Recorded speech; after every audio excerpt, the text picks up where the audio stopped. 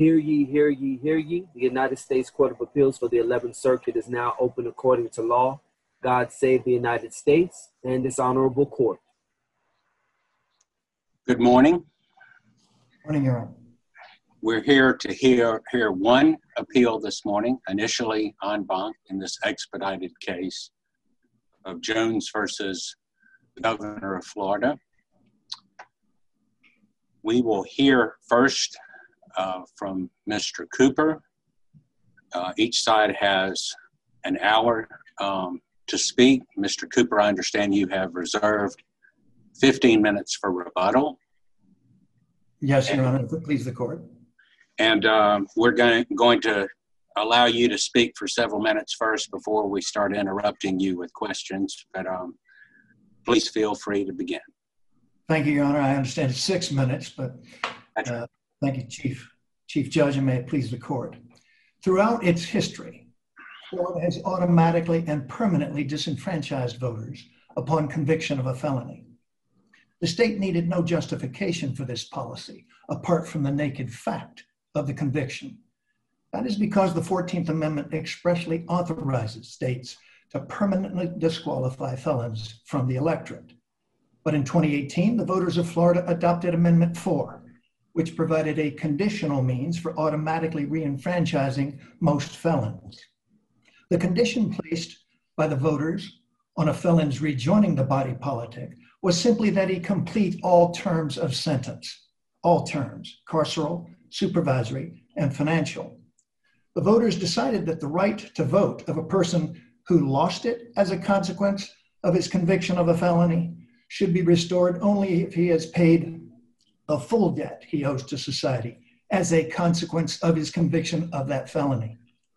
The principal question before you today is whether a central requirement of Amendment 4, namely that all felons complete all financial terms of their sentences, is unconstitutional as applied to felons who are genuinely unable to pay them. The district court, following the Jones panel lead in applying heightened scrutiny, held that it is unconstitutional, and it ordered that such felons be immediately re-enfranchised, while felons who are able to pay must continue to do so. The district court also held that requiring felons to pay court fees and costs violated the 24th Amendment's ban on imposing a tax on the right to vote. The district court and the Jones panel took a very lonely path. No other court has ever taken it. No other appellate court has applied heightened scrutiny to a law restoring the right to vote of disenfranchised felons. Every other court, considering a constitutional challenge to such a law, has upheld the law under rational basis scrutiny. And with specific reference to requirements that felons complete the financial terms of their sentences, all three appellate courts to consider a wealth discrimination challenge to such a requirement have rejected it and upheld the law. The district court's 24th Amendment ruling also stands alone. 3 circuits have rejected similar claims. The district court made several legal errors, but the most fundamental error made by the district court and the Jones panel was a factual one. The Jones panel put it this way: it is undeniable that LFO requirement punishes those who cannot pay more harshly than those who can. This fact was the fulcrum of the court's entire analysis. But not only is it deniable, it is wrong. First, Amendment 4 punishes no one. The financial terms of a felon's sentence were imposed because he committed a felony, and the state's continuing demand that he pay them is not some new and different punishment. Amendment 4 actually does just the opposite. It opens a path for removing the felon's punishment of disenfranchisement. Nor is it true that the state's demand for payment punishes an impecunious felon more harshly than a wealthy one. If 2 people commit the same crime and are sentenced to the same prison term, the same supervisory term, and the same fine, has one been punished more harshly than the other? The answer does not change if one has financial means and the other does not. But now look at them through the lens of the district court's injunction. The wealthy felon cannot vote until he has satisfied his punishment in full by paying his fine. But the district court's order effectively commutes the impecunious felon's fine insofar as his voting rights are concerned. A second fundamental error lies at the heart of the court's decision to apply heightened scrutiny. The Jones panel determined that the plaintiffs have a right of access to the ballot box, but they do not. They lost that right upon their convictions. Justice O'Connor addressed this point twice in Harvey. Quote, plaintiffs' right to vote was abridged because they were convicted of felonies. What plaintiffs are really complaining about is the denial of a statutory benefit of reenfranchisement. This is not a fundamental right. It is a mere benefit that Arizona can choose to withhold entirely. Justice O'Connor went on to write this: Arizona had a rational basis for restoring voting rights only to those felons who have completed the terms of their sentences, which includes the payment of any fines or restitution, because the state could rationally conclude that only those who have satisfied their debts to society through fulfilling the terms of a criminal sentence are entitled to restoration of their voting rights. The people of Florida concluded that as well, and they are entitled to reversal of the judgment below. Thank you, Mr. Chief Judge. Okay, let's talk a moment about the 24th Amendment. You've been focused on the 14th. Yes, I understand your argument that cost and fees are not an other tax within the meaning of the 24th Amendment. But I'm having a big problem with the other part of your argument about reenfranchisement, that the 24th Amendment doesn't apply because this involves reenfranchisement. So let's consider a couple of hypotheticals. Let's consider you have a felon who is white and a felon who is black, and the state says we're going to reenfranchise white felons but not black felons. Wouldn't that plainly and clearly violate the 15th Amendment?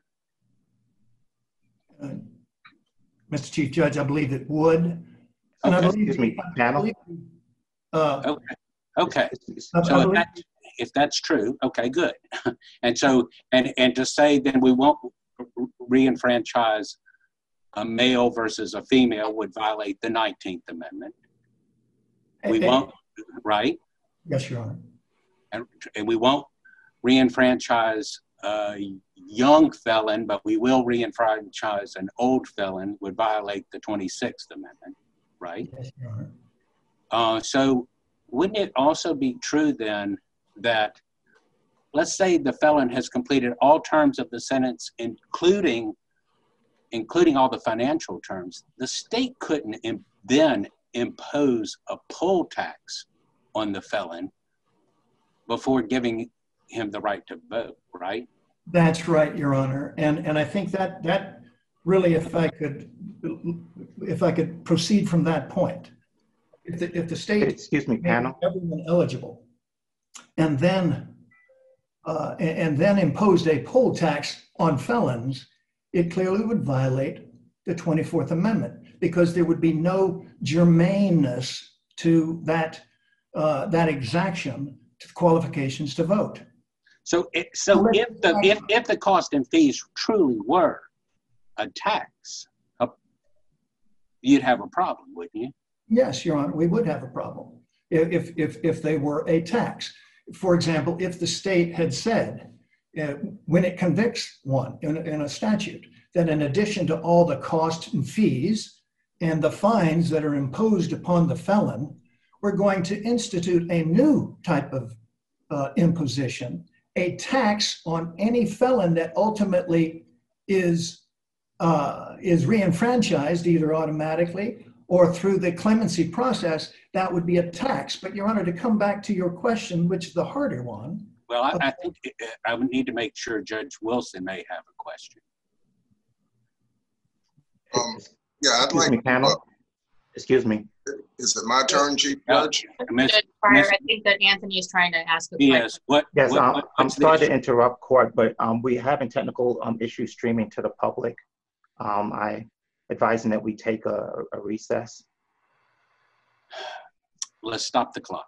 Okay, counsel, I apologize for this, and especially when the public sees this, apologize to the public. Mr. Cooper, Judge Wilson was beginning to ask you a question. Judge Wilson? Yes, Your Honor. Thank you. Good morning, Mr. Cooper. Good morning, Judge Wilson. I would like to continue on the issue of the 24th Amendment. As I understand the state's position, the 24th Amendment does not apply to felons because they no longer have the right to vote. So a tax cannot prevent them from exercising a right that they do not have. Is that the state's position with regard to the?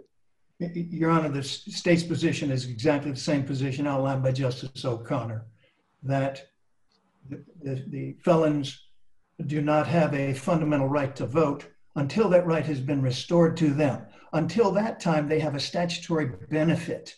And that too.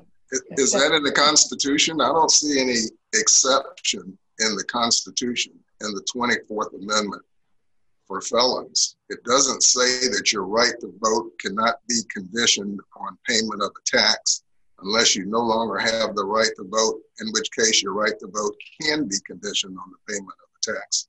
It seems like you're reading words, you're adding words to the Constitution. You're adding words to the 24th Amendment. Your Honor, the state can make felon status a qualification for the right to vote. Section 2 of the 14th Amendment makes that clear. That's in the 24th Amendment? It's in the 14th Amendment, Your Honor, and Richardson makes clear, the Richardson case makes clear that states may disenfranchise felons for no reason other than that they are a felon. So then the question becomes, on what conditions can the state impose to restore that felon to the franchise? And Your Honor, that is a question that certainly is also controlled by constitutional restrictions, as Judge Pryor identified and Judge O'Connor. Well, let me ask you this. What factors would we look at to determine whether or not fees or costs are impermissible taxes under the 24th Amendment? If you were to identify some factors that we look at, what would those factors be? Well, Your Honor, I think the factors that we've outlined in our briefing are there's no material or principal distinction between a fine in Florida law imposed on a felon and the costs and fees that are automatically imposed on a felon. Hasn't the Supreme Court identified some factors that we look at, the primary factor being whether or not the fee or the cost produces revenue to the state? In the Florida Constitution, Section 14, Article 5 of the Florida Constitution in Chapter 938 of the Florida statutes make it pretty clear that court costs and fees fund clerks of the courts and court-related functions. These fees and costs go to the government, don't they? And they're fixed by the legislature. Your Honor, so also do fines. Fines also are used to fund the government, the court operation, no less than costs and fees are. And so— Judge Martin, do you have a question? I do. You can finish answering Judge Wilson's question if you'd like. Yes, Your Honor. Or you were finished. Essentially. Okay. I want to be sure I understand your position. I appreciate you being here to help us understand that. As I understand it, you say that the state of Florida has no obligation to facilitate these folks addressed by Amendment 4 in determining what amounts they might owe to the state. Am I right about that? Your Honor, what we've argued is that the state doesn't, that no more than the state would have an obligation to investigate the personal financial circumstances of a welfare applicant who's also seeking a statutory benefit. It has no greater obligation to do so with respect to a felon seeking information about the felon's eligibility for reenfranchisement, a statutory benefit. Just reading from your brief, you say you criticize the district court because you say Judge Hinkle gave no legal basis for charging the state with the responsibility of providing felons with information about their own unfulfilled criminal sentences.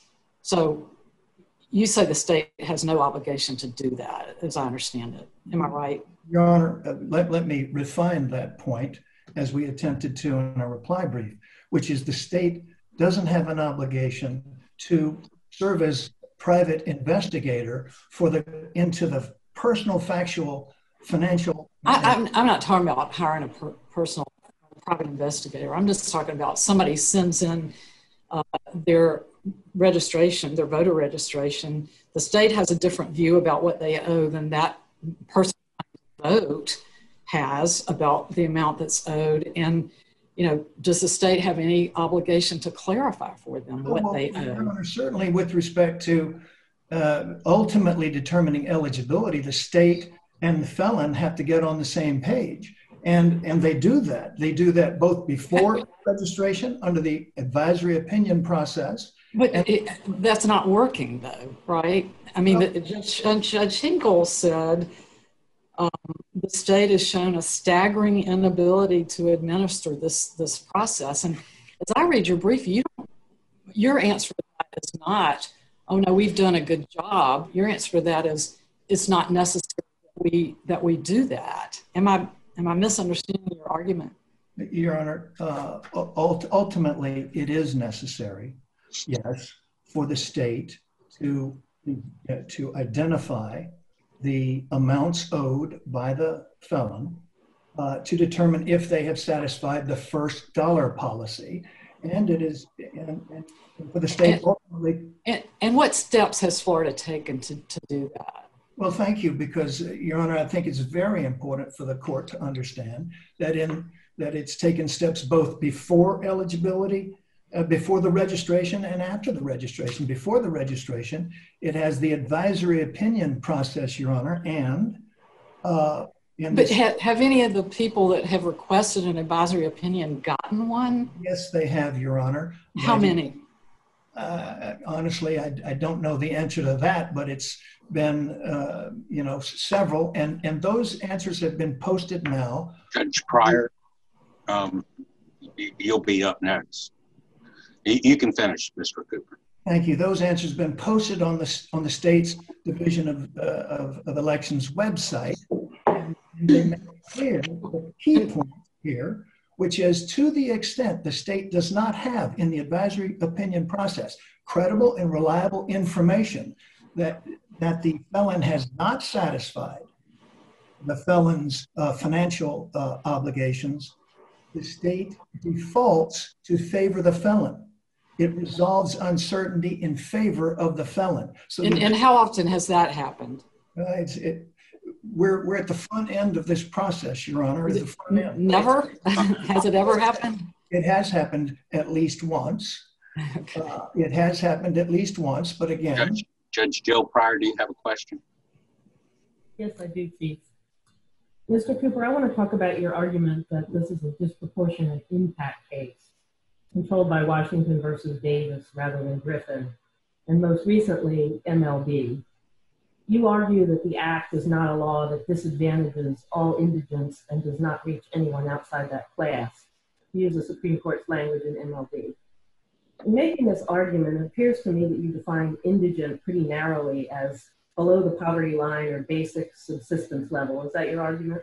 Yes, Your Honor. Yes, Your Honor. We don't. Let me continue and then I'll let you answer.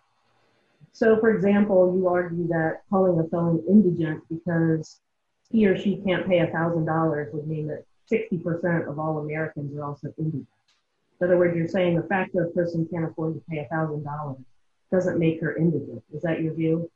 Your Honor, our view is that the requirement to pay your your financial legal obligations is not confined to those people and only those people who are indigent by really most any standard. It also applies to a very wealthy felon who I don't think your argument is consistent with what the Supreme Court meant by indigent in MLB, because in MLB, the amount the plaintiff couldn't afford to pay was well over $2,000. So doesn't that fact necessarily mean that the Supreme Court was speaking more broadly? And in fact, the Supreme Court has used the term inability to pay or unable to pay in all of these cases. Isn't that right? Your Honor, again, MLB, our test comes from MLB itself, as it was explaining the decisions that it was distinguishing from Washington versus Davis. That so if indigent in the quote from MLB refers to people who are simply unable to pay, and it seems to me that defeats your argument about disproportionate impact, because everyone who's unable to pay is unable to vote.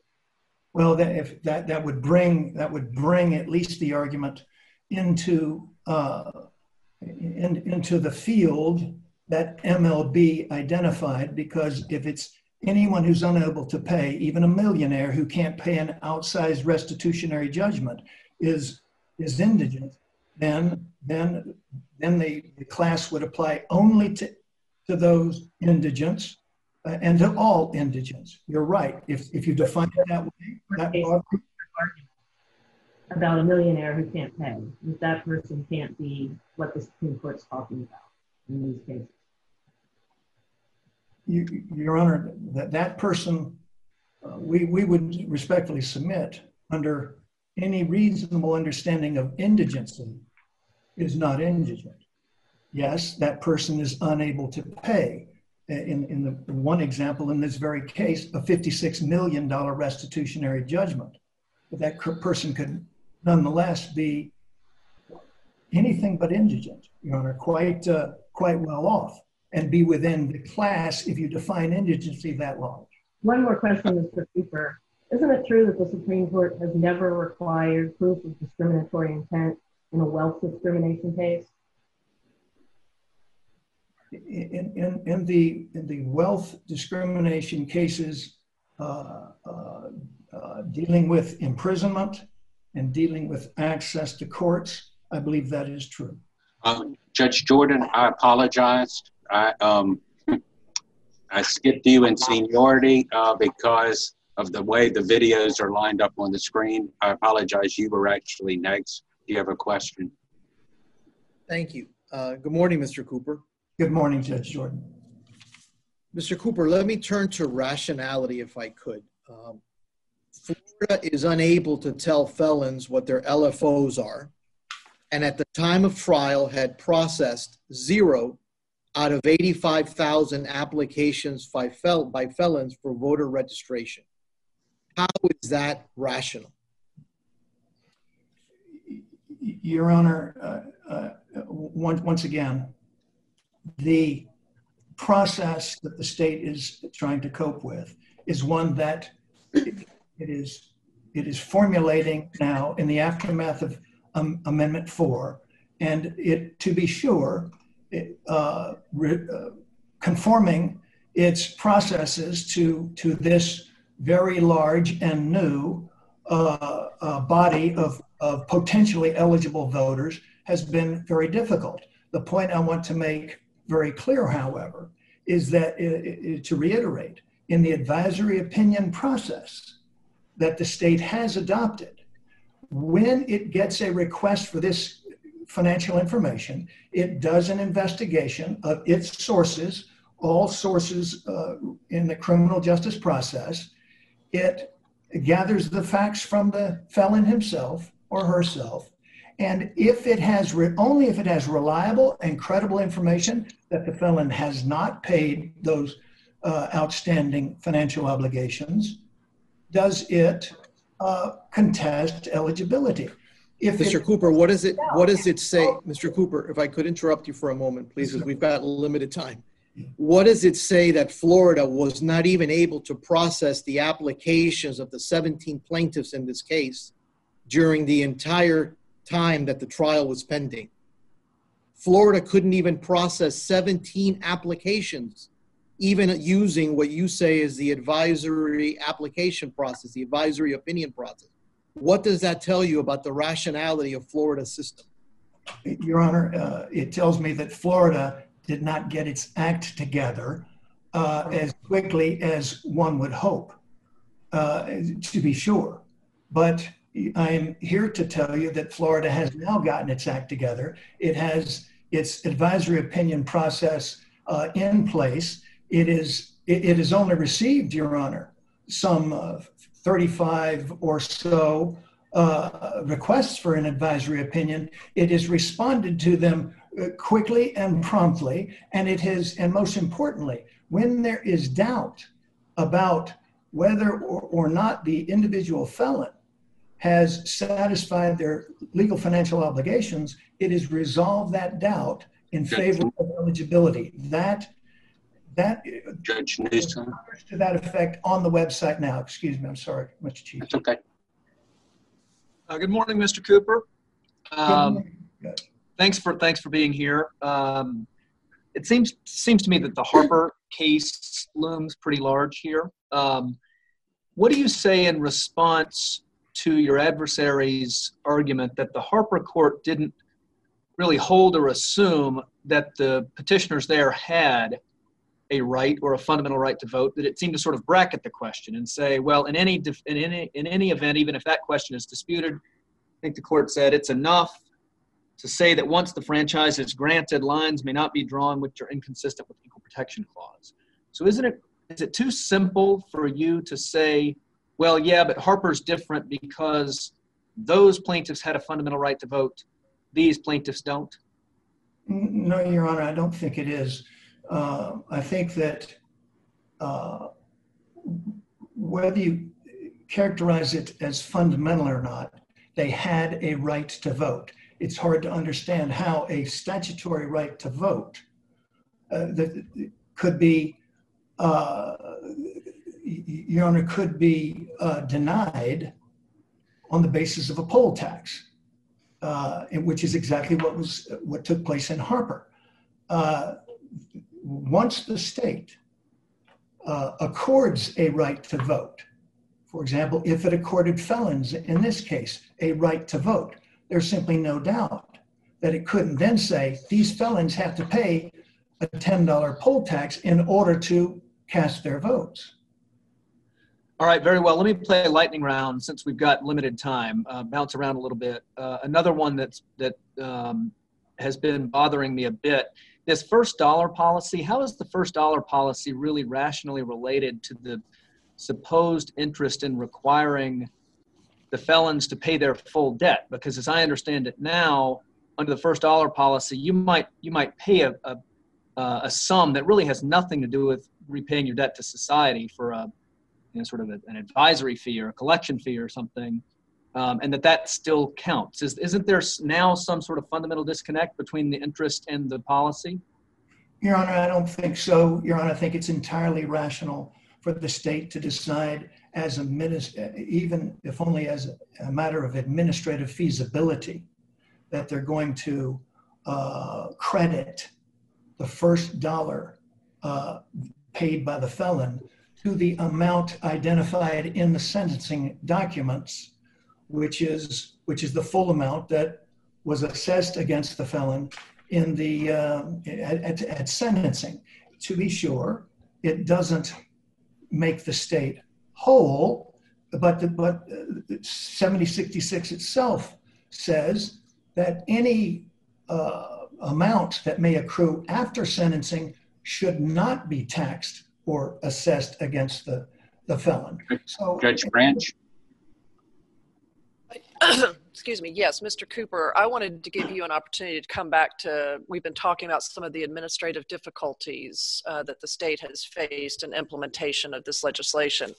And I know you've talked about today that you've not had very many, the state has not had very many requests for advisory opinions. but there are some other avenues that are also available under the statute for felons as they seek to determine what amount they owe. They can seek the advisory opinion, but there's some other statutory avenues other than finding out the amount they owe and paying that off, correct? Yes, Your Honor. Well, first of all, they can consult the judgment that was entered against them at the time that the sentence was handed down. That's the place to start, obviously. And the felon would have been given that information at the time of sentencing, at the time the judgment was entered, correct? Yes, Your Honor, the felon would. And as I mentioned just a moment ago, 7066 itself says that any amounts that accrue as against the felon after the time of that sentencing will not be counted against the felon. And that's the real source and rationality, if you will, Judge Newsom. We would submit to the first dollar policy. It comes from the legislature. To the extent that that isn't rational, then the remedy is not to throw the financial obligation completely out the window. But there's some other avenues as well. The felons can seek to have the obligation converted to community service hours. Is that correct? They go back to the judge to have the financial obligation effectively eliminated. And how many applications or how many felons have sought to have them converted in that manner? Your Honor, I apologize. I don't have that figure. I'm sure I can get that from my colleagues. And there's also an avenue for executive clemency. Is that correct? Of course, Your Honor. Even those felons, again, who are unable to pay and will be effectively permanently unable to pay, can seek clemency from the discretionary process that the state's laws permit. And Mr. Cooper, I know we have a Florida Supreme Court advisory opinion that the Florida Supreme Court rendered after the statute was passed at the request of the governor. What deference should we accord that opinion? Your Honor, I think insofar as it interprets Florida law, I think you have to basically defer to it completely. That Florida Supreme Court's Judge Grant. Thank you, Mr. Cooper. Thank you. So funding and appropriations have at least been asserted to be problematic in that the plaintiffs have said that Florida has not provided enough money to actually go through the process efficiently and effectively for all of the felons who wish to reenfranchise. Assume for purposes of this question that that's true, that there hasn't been enough money. If the state determined that a good way to provide more funding would be to prospectively add to each new felon's sentence a $100, say, voter fee or Amendment 4 fee or reenfranchisement fee that was attached to the person's sentence, regardless of whether they actually ever sought reenfranchisement or not. It was applied to everyone prospectively when they received a new felony sentence. Would that be constitutional under the 24th Amendment? Your Honor, I think that would be very, very hard to square with the 24th Amendment. I think it would be, too closely akin to a fee that attached after eligibility of felons. And the key point is this, to my mind anyway, it would have no germane relationship to qualifications to vote. That was Harper's test. But Your Honor, it's important that I add this. When you're talking about the fines and the fees that are imposed as a punitive sentence initially on the felon, there's nothing that could be more germane than requiring the felon to pay those completely punitive fines and costs, as opposed to a fine that was explicitly designed to allow them to vote. That's because, Your Honor, a felon status is a constitutional level disqualification or qualification to vote. And so if the state has decided to disqualify felons, it can certainly, because that's germane to the qualification to vote, it surely can insist that the felon serve the full sentence that was attributable to that very felony. That is. Is there a difference between this fee that I'm talking about, which would only be added prospectively and would apply to everyone regardless of whether they try to become reenfranchised? Is there a difference between that fee and some of the fees that the state currently requires that it's alleged go to payment of court costs and things like that? Your Honor, yes, Your Honor, those fees are in the nature of mandatory minimum fines. They are imposed only on the guilty. They are indistinguishable in terms of how they are imposed, how they are collected, how they are used. Judge Luck. Thank you. I don't have any questions, Chief Judge, but I would like an answer to finish the answer to Judge Grant's question. Okay. Thank you very much, Judge Luck. They're simply materially indistinguishable from fines. And I don't think anybody, even the plaintiffs, disagree with the proposition that insisting that and neither did Judge Hinkle, that insisting that the felon pay his fines is not a tax, and once again is directly germane, Your Honor, to the very reason that the felon was disqualified in the first place, because felony status is a germane qualification to vote itself. And so, Your Honor, again, just as I argued to the Chief Judge, there simply is no material distinction between those fines and the costs and fees that are also effectively fines imposed only on those who are guilty. Those who are acquitted don't have to pay costs and fees. They obviously don't have to pay fines. Judge Luck, do you have any question now? No questions for me. Thank you, Chief Judge. Judge Lagoa. Thank you, Mr. Cooper. I just have a couple quick questions regarding the enabling statute 766. Going back to questions that Judge Branch asked you, felons who have completed their carceral prison sentences, if they have obligations to do fees and costs or restitution, they also can ask for a modification, a court modification of the original sentencing order. That's correct, right, under the enabling statute? Yes, Your Honor, that's clear on the 766. Is there any evidence that was presented below to Judge Hinkle that the state is in any way, shape, or form impeding a felon's right to be able to seek a court modification of the original sentencing order? I'm aware of no such evidence in the record of the case. I apologize that we're like jumping around because this is not like the traditional oral argument. You argue in your briefing regarding Bearden that the Bearden cases are inapplicable. And in each of those kinds of cases, the Griffin-Bearden, there are two types of situations that come up. There's either access to the court or determining the length of a prison sentence. If we come to the understanding that disenfranchisement is part of the felon's punishment, why shouldn't we apply Bearden here?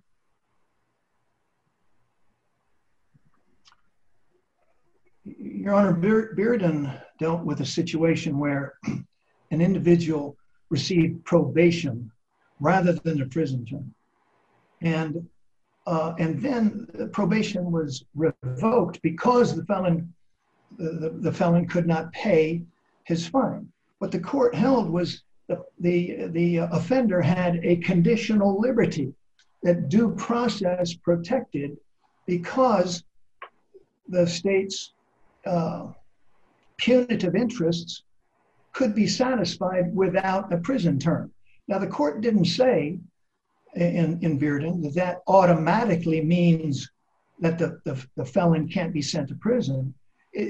simply said that the court has to inquire into why the felon didn't pay the fine and consider alternatives to payment of the fine, or at least immediate payment of the fine, before determining whether the state's punitive interest can be satisfied through some method other than imprisonment. So it applied essentially what it called close consideration, but a heightened scrutiny. Our point here is that, Your Honor, first of all, individuals, felons are not, they have no conditional liberty to vote, unlike the offender with his conditional liberty to be free from imprisonment, until such time as they satisfy their legal financial obligations. If any other member of the court has questions, they can interrupt at any time. I'm going to allow Mr. Cooper to keep going, but everyone's had an opportunity to ask questions. Mr. Cooper, this is Judge Wilson. If I could pick up again on the 24th Amendment argument, aren't fines intended to punish rather than raise revenue for the state, unlike fees and costs, Mr. Cooper, which is why Judge Hinkle ruled the way that he did? The fine is for the purpose of punishment, right? A fine is for the purpose of punishment. We're arguing to you, Your Honor, that so also for the purpose of punishment are the costs and fees that are assessed, again, only against. But fees and costs go into the state's coffers. Isn't that correct? Well, Your Honor, yes, they do. They go into the state's coffers in the same way as the fine does. But don't some of those costs go into the state's coffers? But in essence, they're also going to these special funds that are for purposes of restitution for victims as well. Isn't that one of the fees and costs that's collected? Your Honor, the method and purposes for which the state ultimately decides to distribute the financial terms of sentence that have been assessed and imposed upon a felon, we would submit to you is not the dispositive basis for determining whether one is punitive and the other is not. Mr. Cooper, could I ask you a question, please? Yes, sir. In a state that has never taken away the franchise from felons, do felons have a fundamental right to vote? Your Honor, they at least have the same right to vote that was at issue in the Harper case. That's not my question to you. In a state that has never taken away the franchise, as it's permitted to do felons have a fundamental right to vote? Your Honor, those felons who are exercising that right to vote have a right to vote. Even is it fundamental? Well, Your Honor, even if you consider it fundamental or not. No, I'm not considering it. I'm asking you. Is it fundamental for felons to vote in states that have never taken away the franchise? I'd like an answer to that question, please. Your Honor, I actually don't believe that it is fundamental, because what sort of a right is it then? Because I believe the state could then decide going forward that felons cannot vote. But in my hypothetical, they haven't taken it away. No, they haven't. They're exercising it. What sort of a right are they exercising? They're exercising a right that is protected by the 24th Amendment. It would not be able to be conditioned on the payment of a tax, whether they're felons or non-felons. It would not be a right, certainly, that the state could draw arbitrary distinctions among felons, such as on the lines of race, or as Justice O'Connor observed on height, only being accorded to those who are 6 feet tall. That would be irrational, Your Honor. They wouldn't be able to impose as I said earlier, a tax, because that tax would have no germane relationship to qualifications to vote. The tax as a naked and raw poll tax.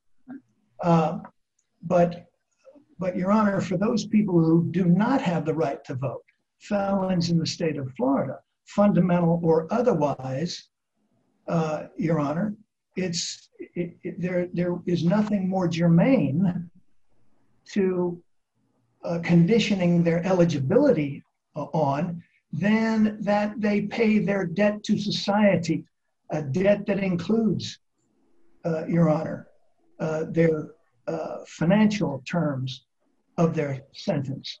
Because Mr. Cooper, if I may, has any Florida court considered whether Amendment 4 was self-executing? I don't believe that there is a decision on that question. I do believe that 7066, to the extent that it defined all terms of the sentence to include financial terms, had no discretion to define it any other way. The Florida Supreme Court made that very clear in its interpretation of Amendment 4 itself. And so, Cooper, the Florida Supreme Court did not rule on whether Amendment 4 itself requires the payment of all legal financial obligations before exercising the franchise, did it? Yes, Your Honor, I believe it did. I believe the Florida Supreme Court said it only interpreted the Senate Bill 7066. It did not rule on whether Amendment 4 requires the payment of these obligations before exercising the franchise. Am I wrong about that? Your Honor, one of us is, because Your Honor, it's certainly my grasp. Okay. Mr. Cooper, your time has expired. You've saved 15 minutes for rebuttal. We're going to hear now from Ms. Abudu for the first 6 minutes uninterrupted, and then we'll turn to Mr. Smith and then to Ms. Evenstein. Ms. Abudu. Good morning, Chief Judge, and may it please the court. What this court has just heard is that the state does not have a single legitimate constitutional or statutory argument to uphold those portions of Senate Bill 7066 that bar people from voting solely based on their economic status. Moreover, this court's questions to the state reveal the very serious doctrinal and practical consequences that will flow from conditioning the right to vote on the payment of LFOs for those who are genuinely unable to pay. The doctrinal consequence, of course, is defying Supreme Court precedent, striking down burdensome voter qualifications, especially those that are extremely difficult, if not impossible, to satisfy. The practical consequence is the erosion of our democratic principles if this court adopts the state's position as it applies to lower income and poor people in our society, in denial of their franchise based solely on their class. Many of the people impacted by Senate Bill 7066 were poor enough that the state was required to assign them a court-appointed attorney. Many of them still struggle to find gainful employment that pays a living wage, and 80% of those with LFOs cannot pay them off. Definitely not in time for today's Florida primary, not by November's election, and many will never be able to vote under Senate Bill 7066. So this case is about real people, people like Rosemary McCoy, who actually received an order of satisfaction of judgment, registered and voted since Amendment 4's passage, and is now being forced to pay almost $8,000 so that she does not, in order for her to be able to vote again. It's about Sheila Singleton, who had the majority of her LFOs imposed 3 years after her sentence, and yet her voting rights remain in limbo because of the state's confusing stance on which LFOs actually must be paid in order to vote. And then there's Pastor Clifford Tyson, who has spent countless hours to no avail trying to figure out what, if anything, he owes just so he can vote. The state already knows that these individuals, who understandably are focused on putting food on the table and a roof over their heads, do not have the financial resources to pay to vote. That is why cases like Griffin v. Illinois, and Bearden, and Harper protect the most economically and politically vulnerable in our society, which our clients are. These cases affirm that the Due Process Clause and the Equal Protection Clause guard against government overreach, like in the case of Florida, which, in violation of Harper, has absolutely made our clients affluence of voter qualification. Now, my colleagues, Ms. Ebenstein and Mr. Smith, will offer responses to the court's specific questions regarding the unconstitutionality of SB 7066. However, in light of your Honor's questions and the state's responses, we just want to emphasize two important points. First, that Harvey, upon which the state really overly relies, focus primarily on payment of LFOs regardless of one's ability to pay. In addition, the Harvey case did not contain nearly the same volume of evidence related to the impact of a law like Senate Bill 7066 on low income and poor people. Moreover, the most relevant language from Harvey is Justice O'Connor's repeated statements recognizing that a law like Senate Bill 7066 probably would never even pass rational basis, let alone heightened scrutiny. Second, the Due Process Clause demands basic protections when it comes to notice of voter eligibility and a reliable and efficient procedure through which to confirm that eligibility. Every single document related to a person's criminal sentence is created by and is supposed to be maintained by the state of Florida.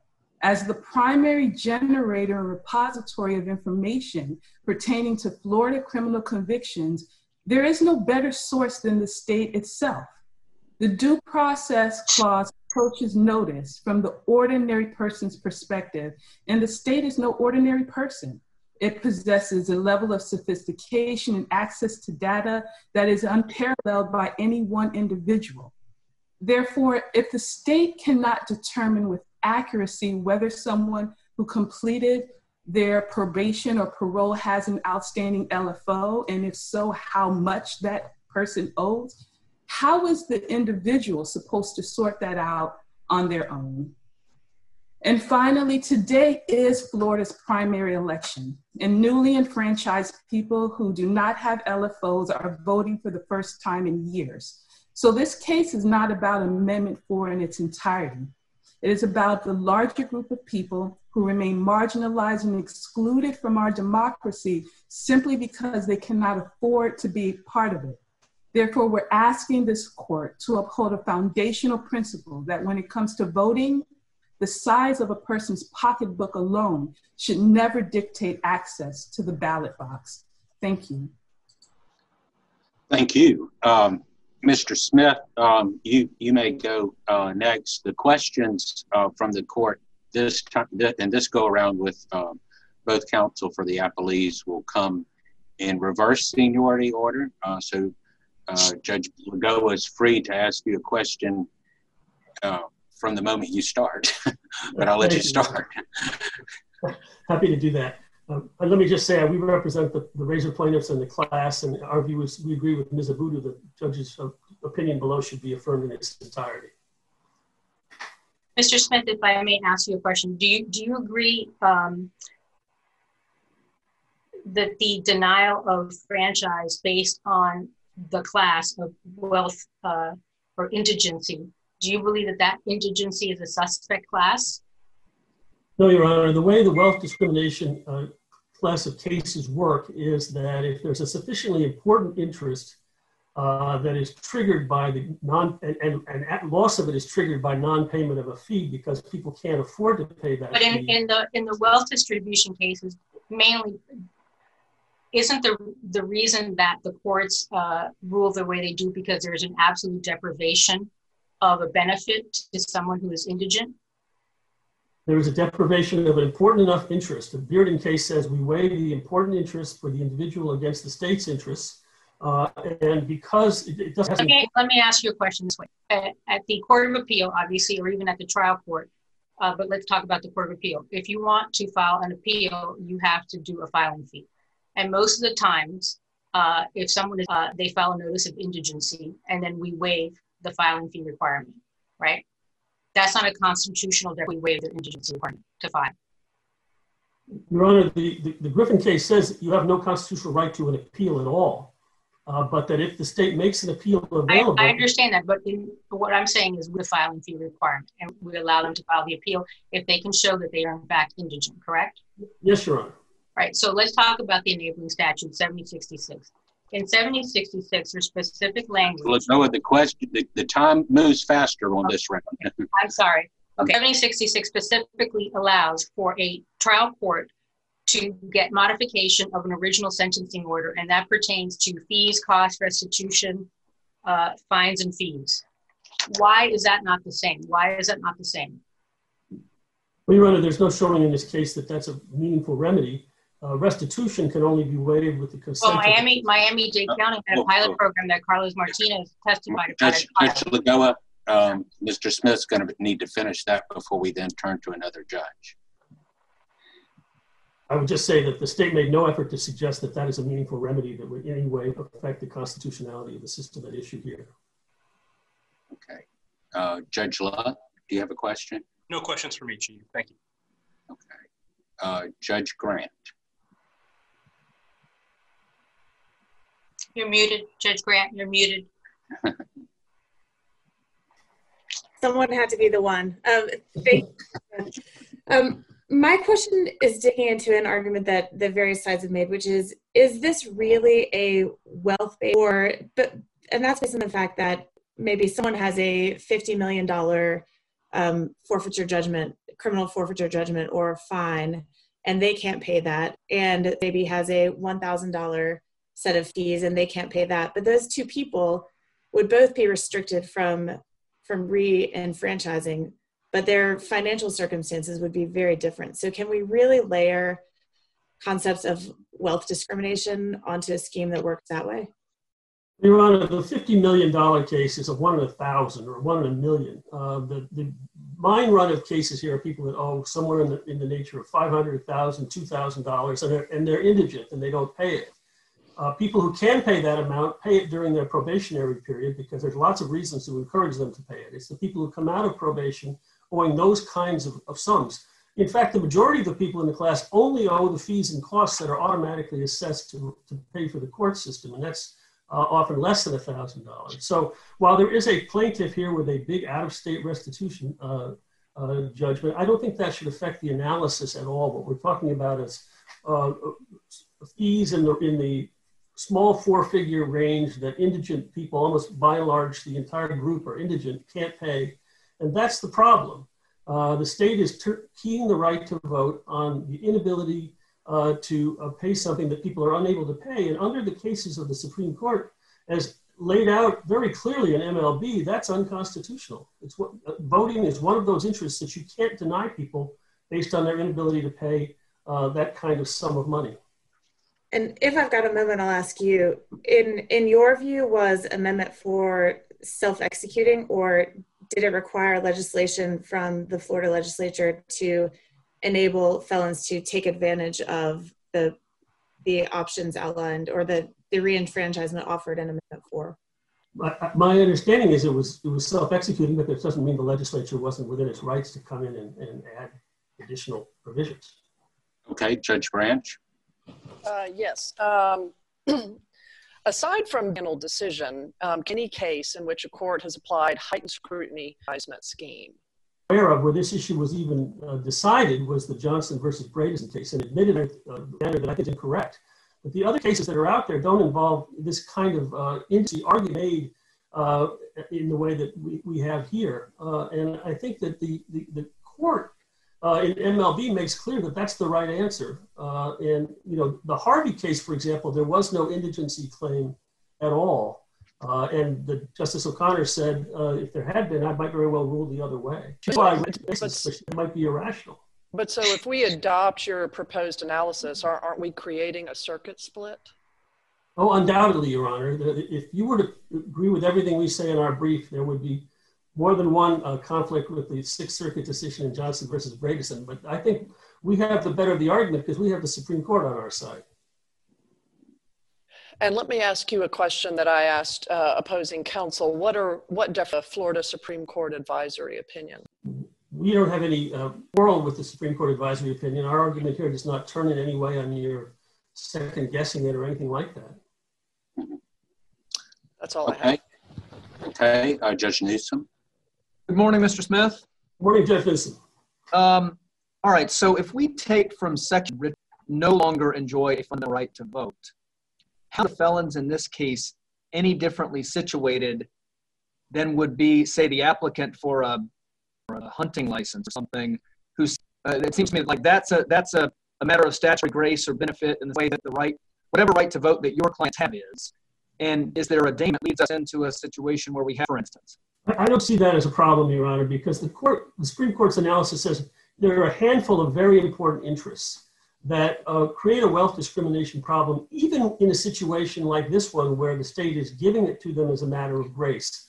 Bearden is such a case. This is a felon who was getting probation only because the state decided as a matter of grace to let him have probation, and it was conditioned on having to pay. When he couldn't, they wanted to put him in jail, and the court said, well, you can't do that. Griffin is exactly this case. You have no constitutional right to a criminal appeal, but when they give it to you, and personal liberty are the core ones, those are the ones that are going to be okay. And the rule in most other cases, as MLB says, is the state can charge a fee if you can't pay it, too bad. But this is not that case. Claims which exist core of the 14th Amendment require a showing of discriminatory purpose. Claims which are, sort of one ring out on the bullseye do, national origin do, alienage do, and yet wealth discrimination claims which seemingly exist on the outer periphery.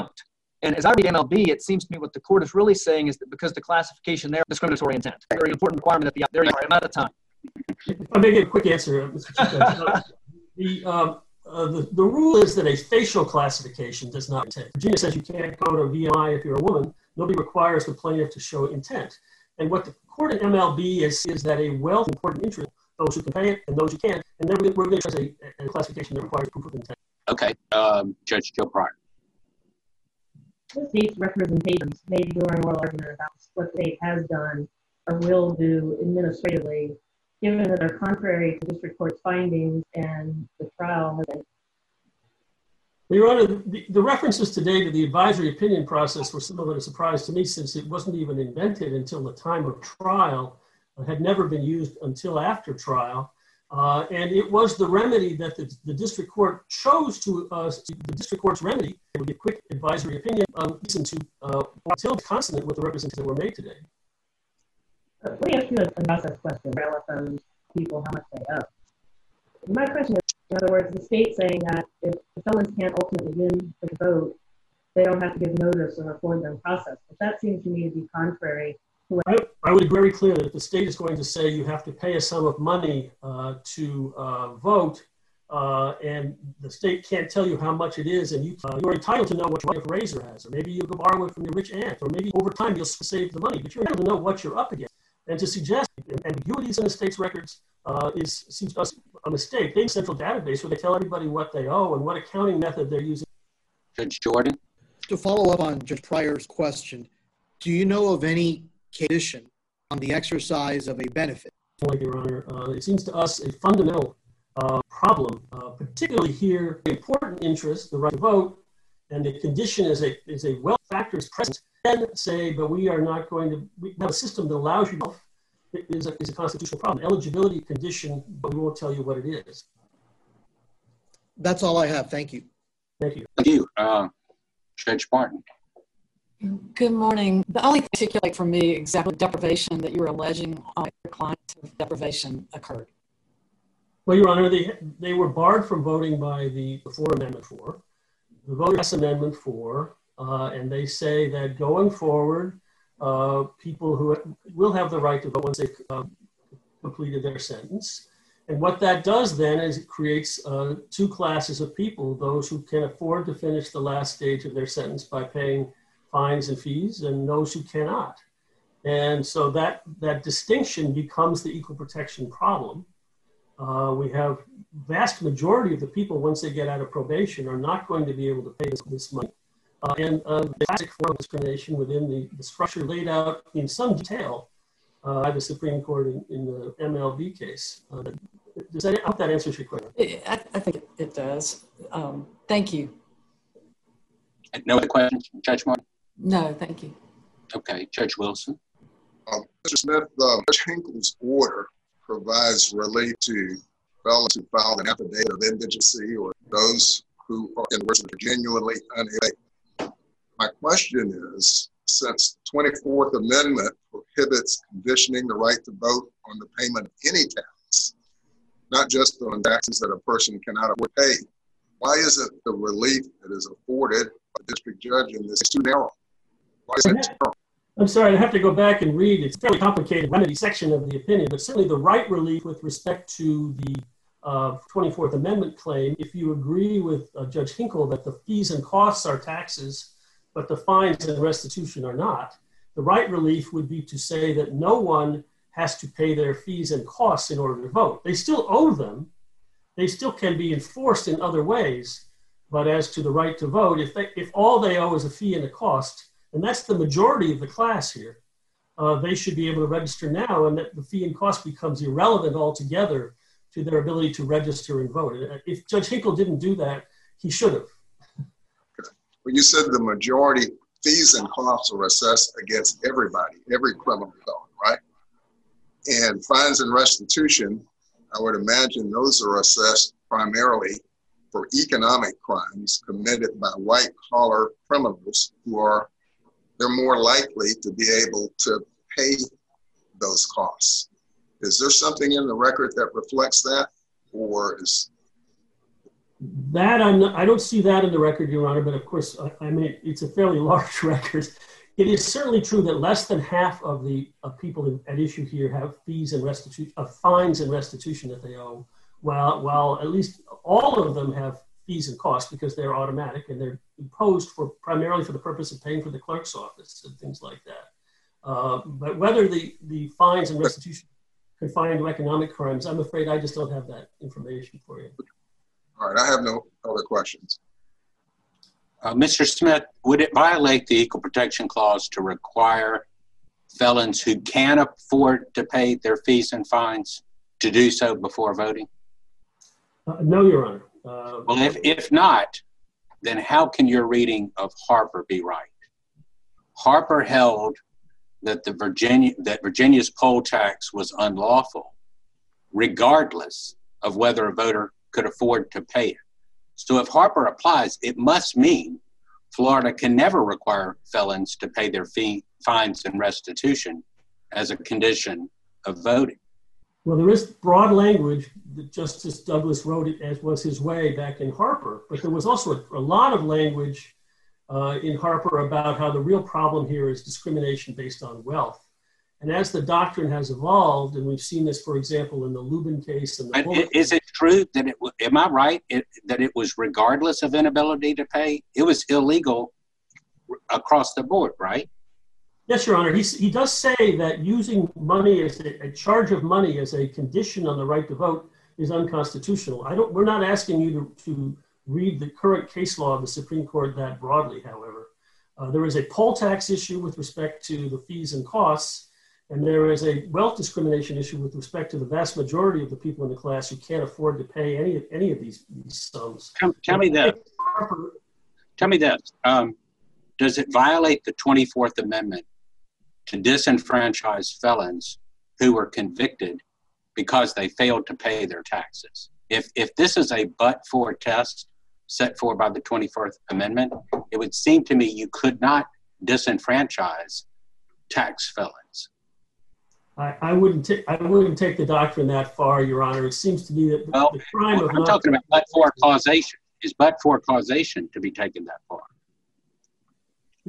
If you have an entire criminal process in which the person is convicted of a crime of tax evasion, presumably that often, or at least usually, has some element of ability to pay, willfulness, all of those things. It's a crime. If you're convicted of that crime, then under the doctrine, you can be denied the right to vote, and you can be forced to wait until a certain time if the state wants to do that. I don't think because that was a non-payment crime that somehow changes the analysis.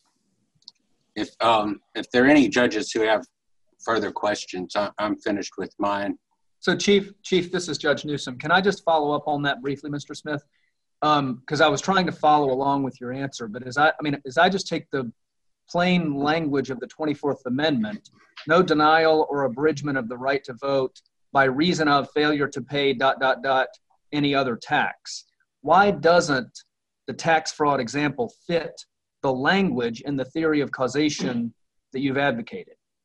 I just don't think I understand. It was intended to have an extremely broad application. That's why they said other taxes, and the Supreme Court in the Harmon case made clear we don't want evasion of the ban on poll taxes. But it doesn't seem to me ultimately that should be extended to situations in which non-payment of taxes has been prosecuted as a willful offense. Is your answer, Mr. Smith? Well, that'll be my next case. Well, I think it's a much harder case than anything we're asking you to accept in our position today. That's certainly, that would be true. I'm just trying to figure out sort of the theory of causation that you think the language of the 24th Amendment embodies. Because I took your position to be that it embodies a very sort of minimal but-for level of causation, and my fear is that that captures this ridiculous hypothetical. I agree with you, it's ridiculous. But I worry that the theory of causation might capture it.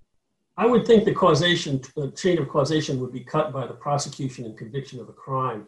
Here we have nothing like that. We have these fees and costs, which are... If that's true, does that suggest then that the language by reason of that appears in the 24th Amendment actually has a different test from the on account of language that appears in every other Voting Rights Act amendment, the Voting Rights Amendment? So 15, 19, 26, all use on account of. This uses by reason of. Doesn't that suggest that it deals with just the kind of problem that we're posing in this hypothetical?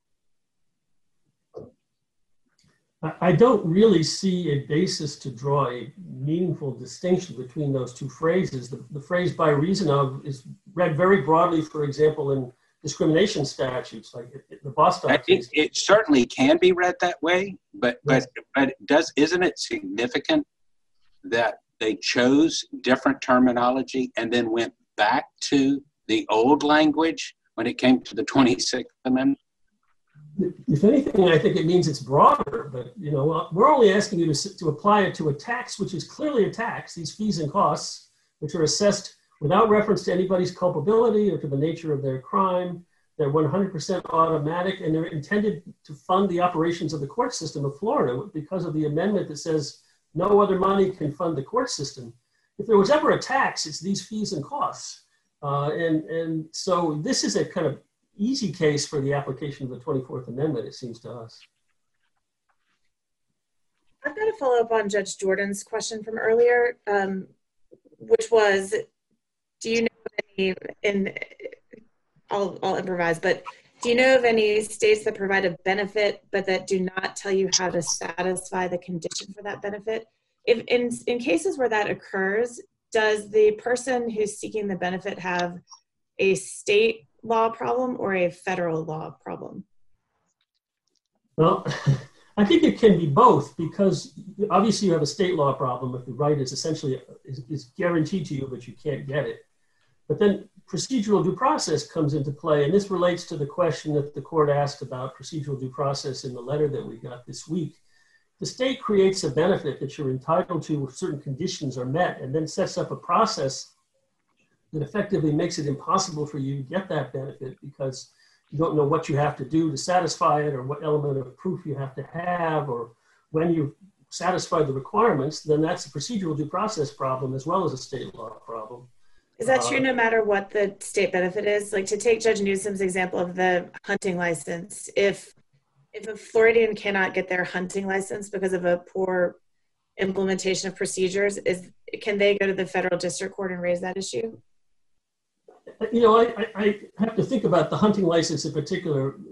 The easier case, it seems like, is a welfare kind of case where somebody is entitled, if they have certain income showings that they make and everything, to some kind of welfare. And under cases like Goldberg versus Kelly and Matthews versus Eldridge, if it's a state law entitlement, you have a due process right to have a fair determination of whether you've met those criteria. Hunting license may be the same if everybody's entitled to it, if all they have to show is that they've met certain specified criteria. I'm not as familiar with what the law is on that, whether it really is an entitlement. Maybe a more intermediate example is a driver's license, which doesn't sound as frivolous as a hunting license, but is something that people rely on and use almost every day of their lives. Yeah, you can tell Judge Jordan doesn't live in Alabama. It's important in Florida, though, the driver's license. I suppose it could very well be that a state could violate procedural due process if they set their DMV up in such a way that people are being essentially randomly deprived of the opportunity to get a driver's license. The system is so unfairly set up, the test is so bad or something like that. That could very well be both a state law problem and a federal law problem, to answer Judge Grant's question. Any more questions? Mr. Smith, you can wrap it up. Let me just wrap it up by saying I think that the 24th Amendment issue was essentially conceded by Mr. Cooper in his answers to Chief Judge Pryor's very early first questions in this argument. He said, if it's a tax, then the 24th Amendment applies. And it's hard for us to see how it could not be a tax, in that it primarily exists to fund the operations of the court system in Florida. The money is earmarked for specific things. It's automatic. It's unrelated to people's culpability. Thank you for the opportunity to talk with you today. Thank you, Mr. Smith. Ms. Ebenstein? Good morning, Your Honors. Julie Ebenstein on behalf of the Groover plaintiffs. You may begin, and Judge Legault will be first up if there are any questions. As my colleague has made clear already, under the 14th Amendment, wealth cannot be a qualifying attribute for access to the franchise, and people cannot be punished for their poverty. Well, let me ask you a question regarding the Bearden case and the Griffin line of cases. In those, let's talk about Griffin. In that kind of case, the court said that if the state allows you to take an appeal, they can't say you can't take an appeal if you don't have the money to pay for a transcript, correct? That's what that case said. So in this case, in the enabling statute in question, there's a provision that the legislature created that said you can petition for a trial court to modify your original sentencing order to remove the fees, the costs, and it only goes to voting. It's very clear that it only applies to voting. Why isn't that a safety valve provision that renders the Griffin line of cases inapplicable? So the alternatives provided by 7066 are discretionary in all cases and not even available to every person with a felony conviction. Where does it say that? Because it says specifically, it says a court may not be prohibited from modifying the financial obligations of any original sentence required under subparagraph A or subparagraph B. And those are the ones that deal with fees, costs, fines, and restitution. Categorically, it's not available to individuals with out-of-state convictions and with federal convictions. But didn't the state concede an example for Mr. Phelan, I think, who had a conviction from Wisconsin, that did they concede that he's eligible to vote? The state did say over the course of trial that because he was eligible in Wisconsin under their rules that he would be eligible to vote. But for an individual who is not eligible under their state's rules, a modification is not necessarily available for them. The modification process, even as it exists in Florida, does not appear to be in practice available in each one of the counties. So while some counties, 3 in particular, have made it available to some people with a conviction, for some convictions, those in that particular county, it does not appear that the other 64 counties offer any sort of modification program, much less any route of access for an individual to go to the courts to seek that modification. The termination and community. Oh, Judge Luck, you can interrupt anytime.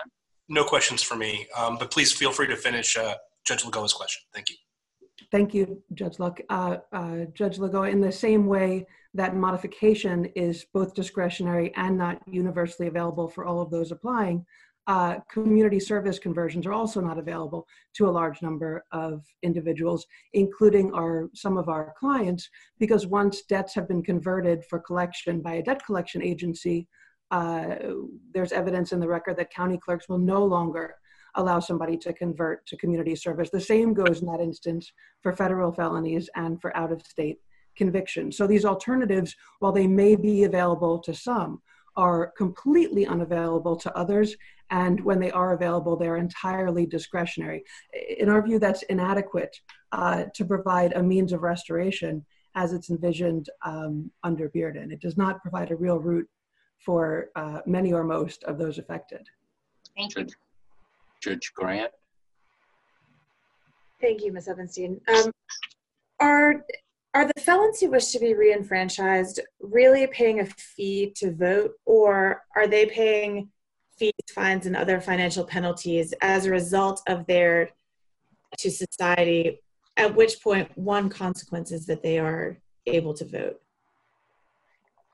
Your Honor, if we look at two people similarly situated, one who can afford to pay and one who cannot, only for that person who cannot afford to pay is the disenfranchisement ongoing. So as a panel of this court held earlier, disenfranchisement is not just a single momentary penalty. It's an ongoing punishment as individuals miss election after election. It is not only an element or related to the offense, but with 7066, it is something, and in this case, the only thing that prevents that individual from voting. So it does, in fact, at that point, relate only to their right to vote. So I realize that's certainly a consequence, but I guess my question is more theoretical in that this is not a tax that's being imposed on them in order to vote. It's a pre-existing requirement. So in the same way that someone who is still incarcerated cannot vote, or someone who's still parole cannot vote until they've completed that debt, why is this kind of substantively, theoretically, any different than that, since this financial penalty was not imposed as a burden to voting in the first place? Well, I think for two reasons, Your Honor. The first is based on the 24th Amendment.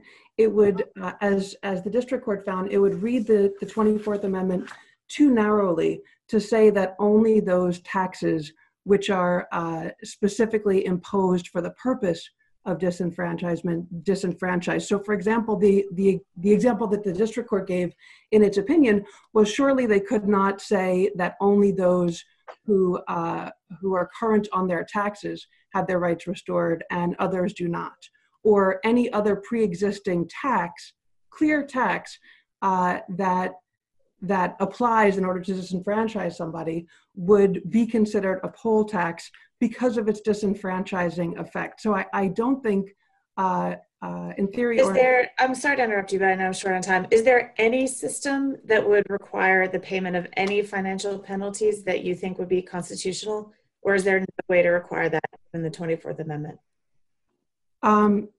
When it pertains to if it is a tax, if in fact the financial penalty is a tax and it prevents the right to vote, that is where it's problematic in our view. And of course, the district court found that the definition of other taxes did encompass costs and fees, but he determined that it did not encompass fines and restitution. So, and do you agree with that part of the holding?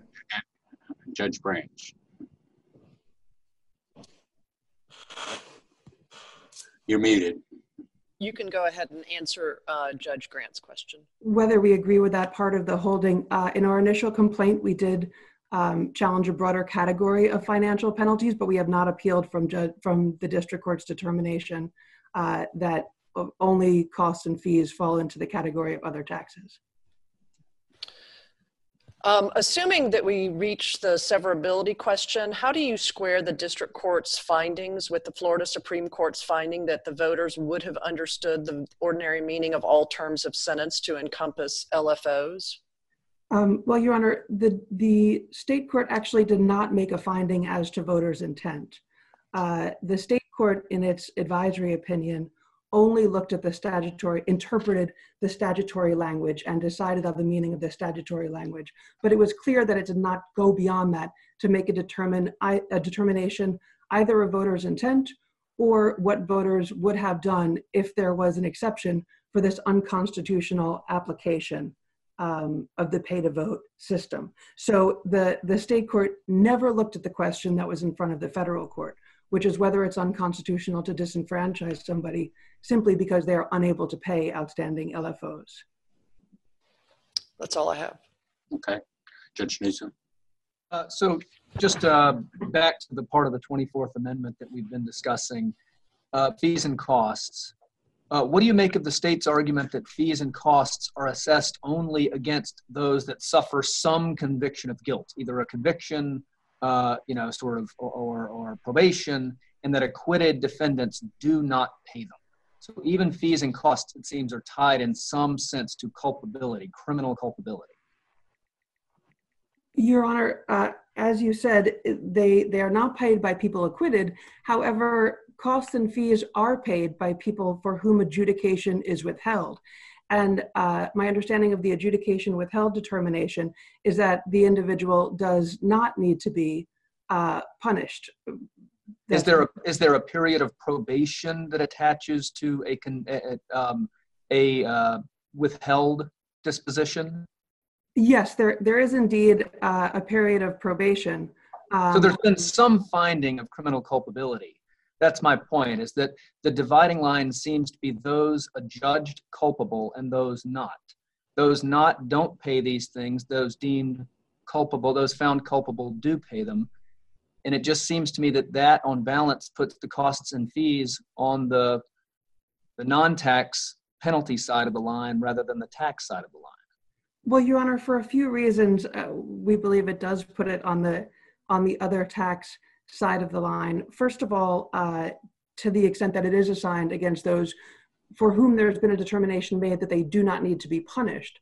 Or do not need to be incarcerated. Not that they don't need to be punished, because isn't probation a form of punishment, or no?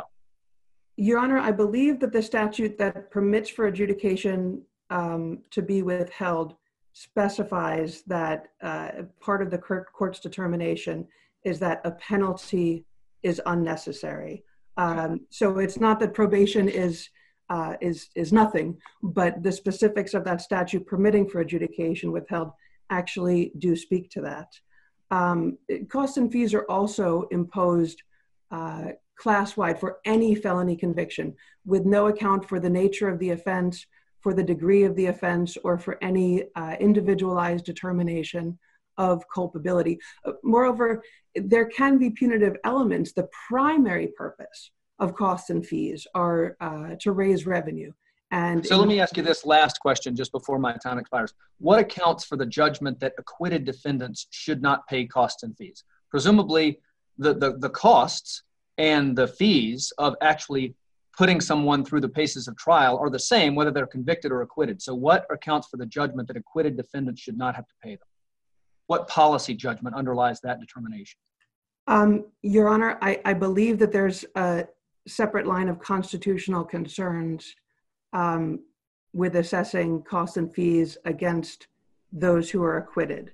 And I cannot cite the individual case, unfortunately, but I believe it's more than a policy assessment on the part of Florida. It's actually a separate barrier that doesn't permit assessments against those acquitted. Judge Jill Pryor. Judge Jill Pryor. Morning. Will you finish with your answer to Judge Newsom's question? Last question? I think I have, unless Judge Newsom had an additional question. Okay, thank you. Okay, I have another question for you. What is the implication of the fact that the Florida Supreme Court did not address what completion of a sentence would mean? So I think that's significant because it leaves room for constitutional avoidance. The state Supreme Court, in its advisory opinion, interpreting all terms of sentence, made a very limited ruling. It did not look at the constitutionality of continuing to disenfranchise somebody who is unable to pay. And it did not, at the specific request of the governor during that hearing, did not define completion. Were this court to affirm the district court's determination, the term completion could potentially be read so as to avoid the constitutional infirmity. I believe the district court in its decision suggested that perhaps completion could mean something like when the person had their matter taken out of the criminal system and only had civil fines remaining, or when the person reached the point where they were unable to pay. Either way, to have not defined the term completion, whereas it's defined completion of all terms of sentence in the statute, leaves room for constitutional avoidance that is not, where the state's decision is not in conflict with the US Constitution.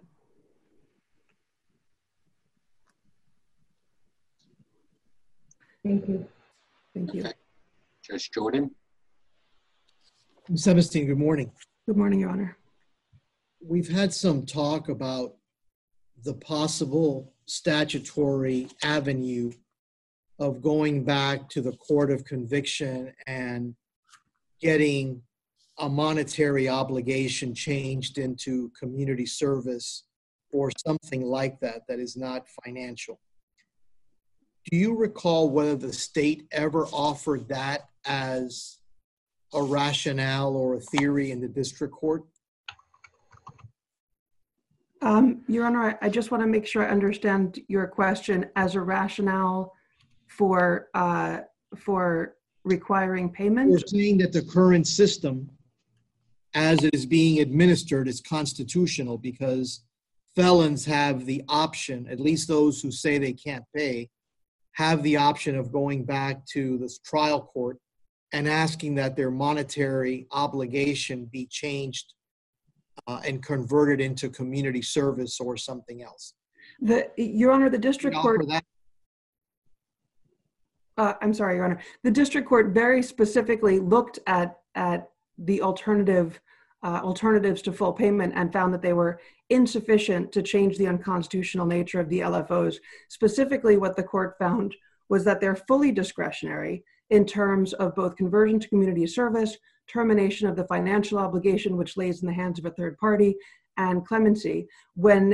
So sometimes they are not available at all. In all instances, they are discretionary. And even when they may be available on a discretionary basis, they are oftentimes illusory. So for example, and the district court used this example, one of our clients who has a $50,000 outstanding legal financial obligation, is barely able to support herself at her current income, could not work off that debt at $10 an hour through community service in any reasonable amount of time, and certainly not in time for upcoming elections. So for her, as for many others, even if they can access the option of community service, and as I said before, in many times and for many convictions that is unavailable, including for those who have a debt already referred to debt collection agencies, even if she could access that, it's not a real option for most people. It's illusory for most people. And that's what the district court found when it reviewed these alternative provisions. Thank you. Thank you, Your Honor. Judge Martin. Thank you for being here to help us with this case. I don't have any questions for you. Thank you, Your Honor. Judge Wilson. I have no questions.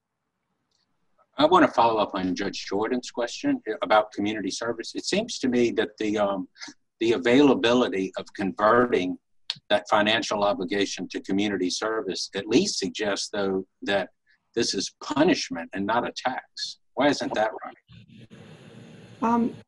Your Honor, I don't think that providing to some small subset of individuals the discretionary option of converting to community service changes the nature of the assessment. It neither changes the function as debt collection nor any other element of costs and fees. It doesn't change that it doesn't suggest that the debt is more about the debt owed to society as a result of having committed a crime as opposed to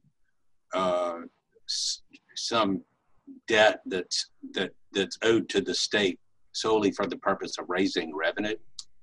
No, No, Your Honor, I don't think that that changes the nature or the purpose of the assessment. For example, the Florida Courts and Comptrollers Association doesn't expect to collect the vast majority of outstanding legal financial obligations because they are so often assessed against those who are indigent. So the state itself does not necessarily expect that in all instances they will be successful raising revenue in this way because of the high rate of indigency among those that that costs and fees are assessed against. But I don't think that that expectation or expectation that it may not be successful changes the purpose of the assessment in the first place. I'm sorry, may I ask you a question about indigency? You keep referring to indigency, like, but what does that mean? You know, how can we define that, what indigency means? Because if someone has the ability to have a $1,000 fee converted to community hours, that would be 100 hours. Maybe it will take them a while to complete those community service hours, but why does that mean that they're indigent? Your Honor, the nature of indigence, it's a relative term. It's not a singular classification based on a precise income level. And I believe that's footnote 8 in Bearden. So while there is evidence in the record upon which the district court made his determination that show that that the vast majority of people convicted who owe these LFOs are in fact indigent, determined to be indigent upon conviction and by public defenders' offices and are assigned a public defender, determined to be indigent by the courts and comptrollers, which is why they have a low expectation of resolution, or determined to be indigent by the counties when they look at the likelihood of getting these LFOs returned. Counsel, may I ask you another question before time runs out? If we were to find and affirm Judge Hinkle's ruling, how could we do the doctrine of constitutional avoidance and not find Amendment 4 unconstitutional? Your Honor, I believe the question there is really one of remedy, but there's two methods by which this court could still hold and should still hold, uphold the constitutionality of Amendment 4, even as it affirms the district court's decision. First of all, everyone agrees that nullifying Amendment 4 would be an absurd result that should be avoided. Those are the words of the state itself in a hearing over the course of this case. But how would we do that? Either as a constitutional avoidance matter or as the district court did in imposing questions of severability. So, but how would we sever Article 6, Section 4 in order to make it constitutional? Severability is in essence really a judicial line item veto, okay? And so there has to be some independent basis to be able to strike something out. So the case of Ray versus Mortham, in that case, the voters of the state of Florida wanted to do a citizens initiative, and they wanted to impose term limits on state and federal officials. And once the US Supreme Court said you could not impose term limits on federal officials, there was a challenge made to the constitutional amendment that the voters had passed. And the Florida Supreme Court in that case held that severability was appropriate. One, because you could make independent judgment and you could actually strike, i.e. like red line, US Senator and US House of Representatives. So you could do that without changing the intent of the initiative. And more importantly, the petition that the citizens had included with the amendment language had a severability provision. Is there a severability provision in this amendment? Your Honor, to answer your first question, this is not necessarily the classic instance of severability, because severability analysis is usually not undertaken when there's an unconstitutional application of a particular statute. It was not undertaken in Bearden. It was not undertaken in MLB. But this is not, I'm not talking about the enabling statute. I'm talking about the constitutional provisions, because the enabling statute only exists because of Amendment 4. That's the only reason it exists. So we have to find, if we affirm Judge Hinkle, we have to find that in fact that is constitutional. So how do we do that if we find that legal financial obligations are unconstitutional? Your Honor, in the 3 federal cases that I just cited, the primary undertaking of the court is to extend a benefit to the class discriminatorily included when their exclusion is found to be unconstitutional.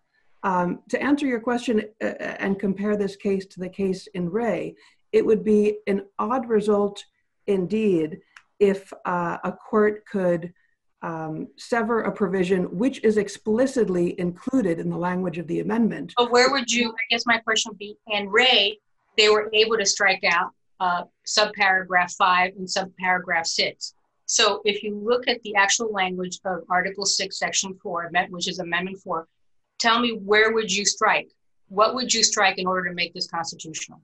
Well, Your Honor, I don't think that that's the only way to perform severability analysis. In fact, it may lead to the absurd result that because— But you have to strike something, because you're not, are you asking us to rewrite a constitutional provision? Not at all. What the district court did was enjoin an unconstitutional application. It would be an absurd— If you enjoin an unconstitutional application, then it's void, unless you sever something. You can't have one or the other. The district court determined that it is not, because the Amendment 4 can still serve the primary purpose. But how would it serve its purpose? Because you have to strike some language. If in essence, the only way to do it would be that shall terminate and voting rights are restored, period. There wouldn't be any completion of terms of sentence, including parole or probation. You'd have to strike that whole language. Your Honor, I think it would lead to an absurd result, that to say because financial obligations are nowhere mentioned in the text of the amendment, in the ballot title of the amendment, in the summary of the amendment, that somehow voters were more wedded to one particular interpretation of this term that doesn't mention legal financial obligations than they would be, for example. Ms. Ebenstein, before you finish up, can I turn your attention to the procedural due process question that we posed to counsel before our argument? It seems to me that if you're challenging legislative action, which is what the constitutional amendment and the implementing statute are, that there's no way to challenge that as a violation of procedural due process. Your Honor, what we're challenging is the system set up by SB 7066, so which fails to provide procedural due process to the plaintiffs and to others in the state of Florida. It's that implementation, which is dictated by the statute, that we think is severely deficient. In particular, the statute assigns to the Secretary of State and to supervisors of elections the requirement that they determine eligibility or ineligibility. And the state has been staggeringly unable to define or— But you're not challenging any particular adjudicative action. You're challenging a general law. What we're challenging is the failure to adequately provide adjudicative action. So the general law sets up a scheme in which the Secretary of State and the Supervisor of Elections is tasked with making eligibility determinations, and they have been universally unable to make a single ineligibility determination based on that statute. That's not a challenge to the process undertaken in passing the statute, but it's a challenge to the substantive system that this statute sets up, that it's not compliant with the requirements of due process. No matter what the legislature has set up, it has required, in essence, an adjudicatory process by someone to figure out whether a felon meets the eligibility requirements, right? Yes, in fact, it assigns it very specifically to the Secretary of State in the first instance, and then the Supervisor of Elections in combination. And those two bodies, the defendants in this case, have been both unable to define eligibility in a way that can be followed by voters, and have been unable to make a single eligibility determination for any of the voters who have applied for registration so far. Ms. Ebenstein, your time has expired. Thank you. It's time for Mr. Cooper's rebuttal. He has 15 minutes. I don't have any questions, so you can go ahead and start, and whenever Judge Wilson wants to jump in, he can jump in.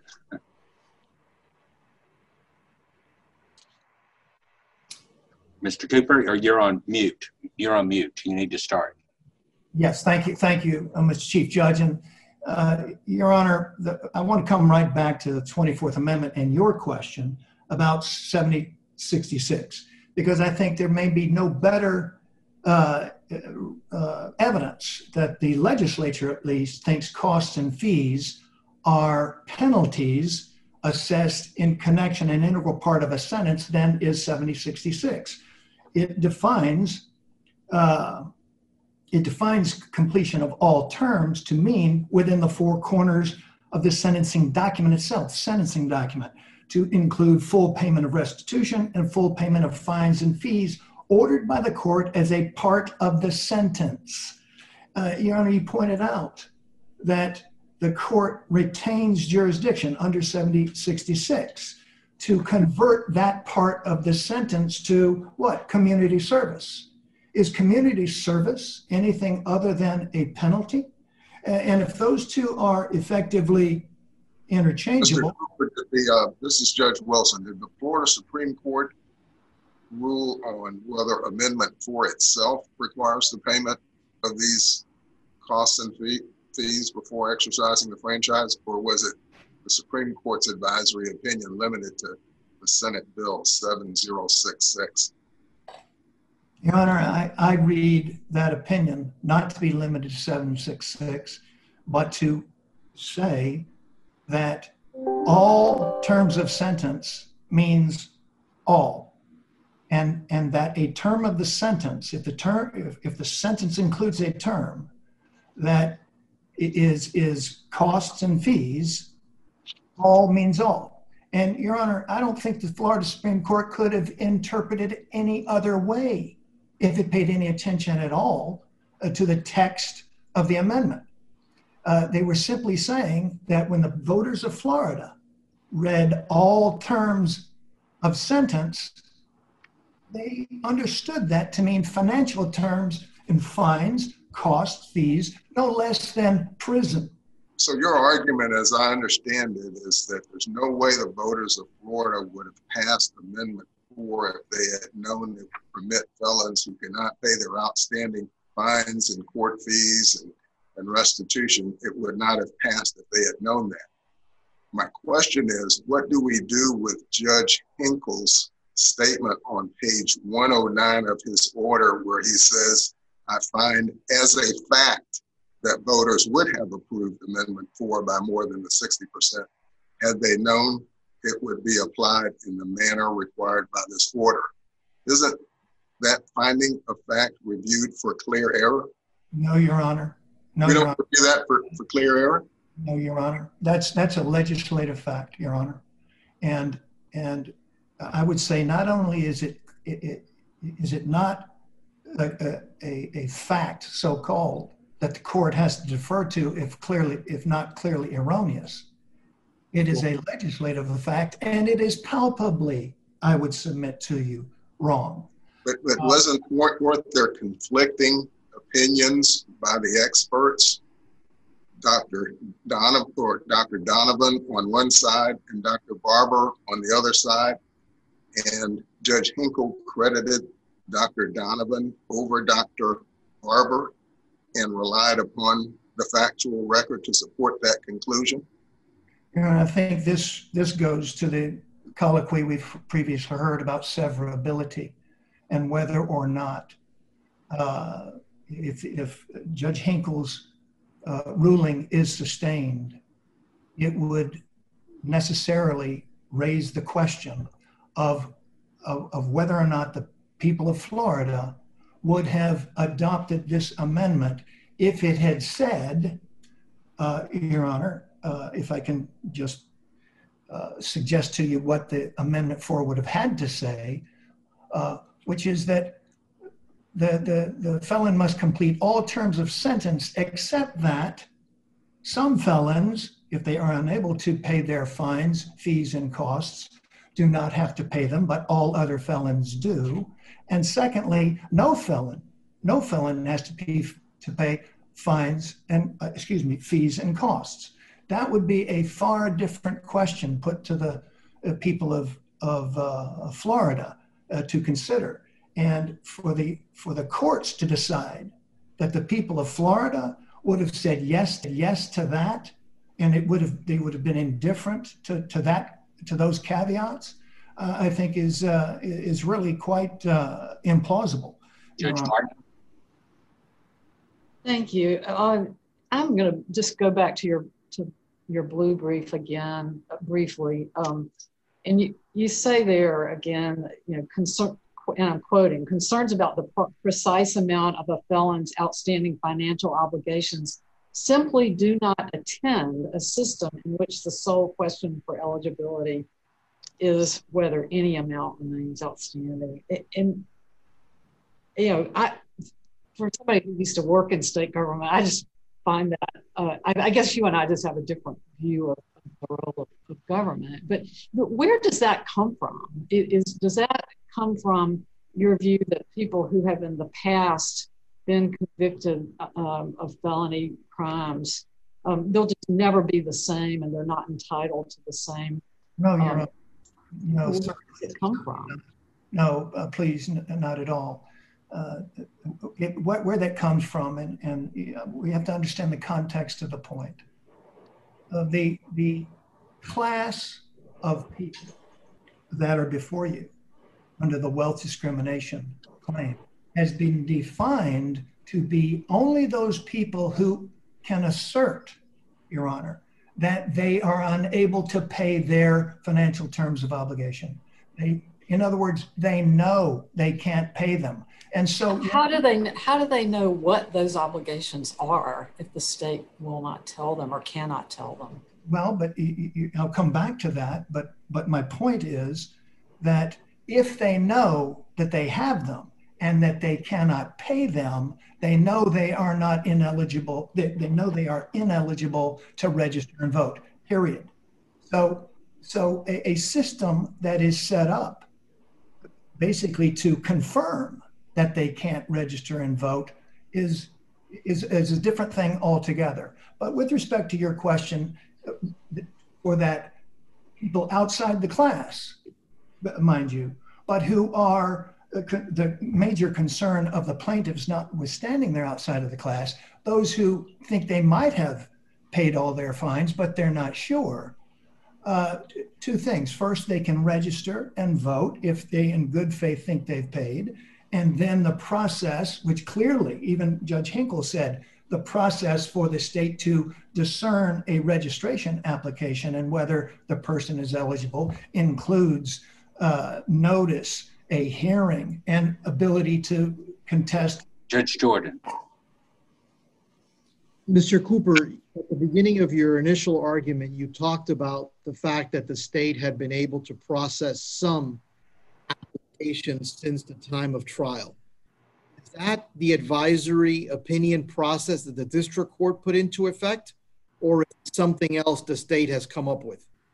Your Honor, actually, that's a kind of amalgam of both, because some of the requests for advisory opinion followed the template offered by Judge Hinkle when he rewrote the advisory opinion process. So they followed that, and the state has investigated those questions and has provided answers and is continuing to do so. Some of them followed the template that the state normally uses, its advisory opinion process. So it's an amalgam of them. But Your Honor, I want to come back to your point about. What do we make of the number you gave us? Were those numbers based on the advisory opinion process that was in place before our stay went into effect? Or are those responses by the state based on its own system after the stay went into effect? In other words, I want to find out whether or not the numbers that you alluded to in your initial argument are based in part on the district court's remedy, which we stayed, or they're based on the state's own system that you put into place after the stay was entered? Your Honor, the state's system was in place before the court's injunction below, and that system came back to life when this court stayed it. But and I don't know the respective numbers in terms of the applicants and which template they have attempted to follow. Judge Cooper. Mr. Cooper, I want to take you back to the question that I asked Mr. Smith. Isn't it a different question whether somebody can ultimately pay the fees and win back the right to vote, different from their entitlement to notice of what they owe? Let's suppose it's $1 and the person doesn't know that. Aren't they entitled to notice that $1 is keeping them from voting? Well, Your Honor, certainly and they will know that, whether they ask the state under its advisory opinion process, they will know that. And if there's a doubt on the state's side about whether or not $1 is still owed, the state will resolve it in favor of the felon. But they also will know it if they believe in good faith. They have paid it and they register to vote. And then the process to determine whether or not the new registrant is eligible will kick in, and the state will investigate the facts concerning eligibility in that post-registration process, which is clearly one that complies with due process. If there's a contest. But to even get into that process, the person has to represent that they've paid all fees, the penalty of perjury, and they may have no idea. Well, Your Honor, if they have no idea, then the state advisory opinion process plus the individual's own investigation, presumably, asking his lawyers or the public defenders, going to the court clerk himself or herself, and then using the state advisory opinion process will resolve that question, Your Honor. That is in place now.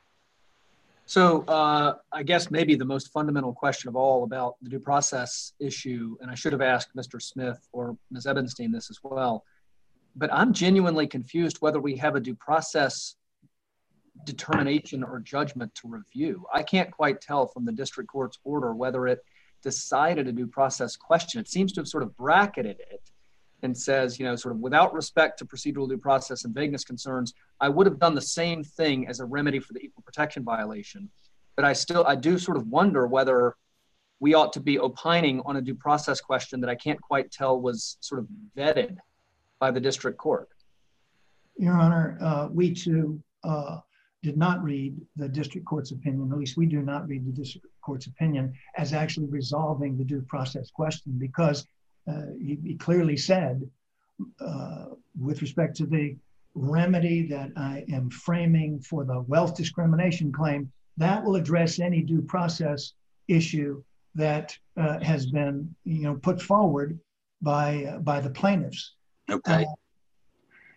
Judge Branch, do you have any question? Judge Grant? No. You can keep going, Mr. Cooper. Thank you very much. And I want to come back to 7066 and my point, Mr. Chief Judge, to you about that reflecting, I believe, very persuasive evidence that the legislature believes costs and fees are part of a sentence. Beyond that, Your Honor, I want to call the court's attention to the language in Kurth against Ranch at 511 U.S. 782, I think, which says that an exaction, quote, imposed only on criminals and no others departs so far from normal revenue laws as to become punishment. Well, this is imposed only on people who have been adjudged guilty. And Judge Newsom. Mr. Cooper, Mr. Cooper, this is Judge Wilson. Let's say, and let's just say that we determine that Amendment 4 cannot be enforced without the legal and financial obligation requirements that they're deemed unconstitutional. What would be the remedy? Is it the state's position that we scrap the whole thing? And the state's position is that conclusion would require first a severability analysis, and the state does not believe that the Amendment 4 could be rewritten with those conditions and caveats consistent with the law that governs severability in the state of Florida, which was outlined earlier in a colloquy by a former Florida Supreme Court justice. Okay. Mr. Cooper, your time has expired. We have your case. We thank you for your participation this morning, for your able arguments. We apologize for the disruption because of technical difficulties, and we apologize to the public that live stream was not available. I don't know whether it ever became available again, but if it didn't, we will certainly make sure that the video of this argument is posted. But we are adjourned. Thank you very much. Thank you, Your Honor. Thank you. Thank you.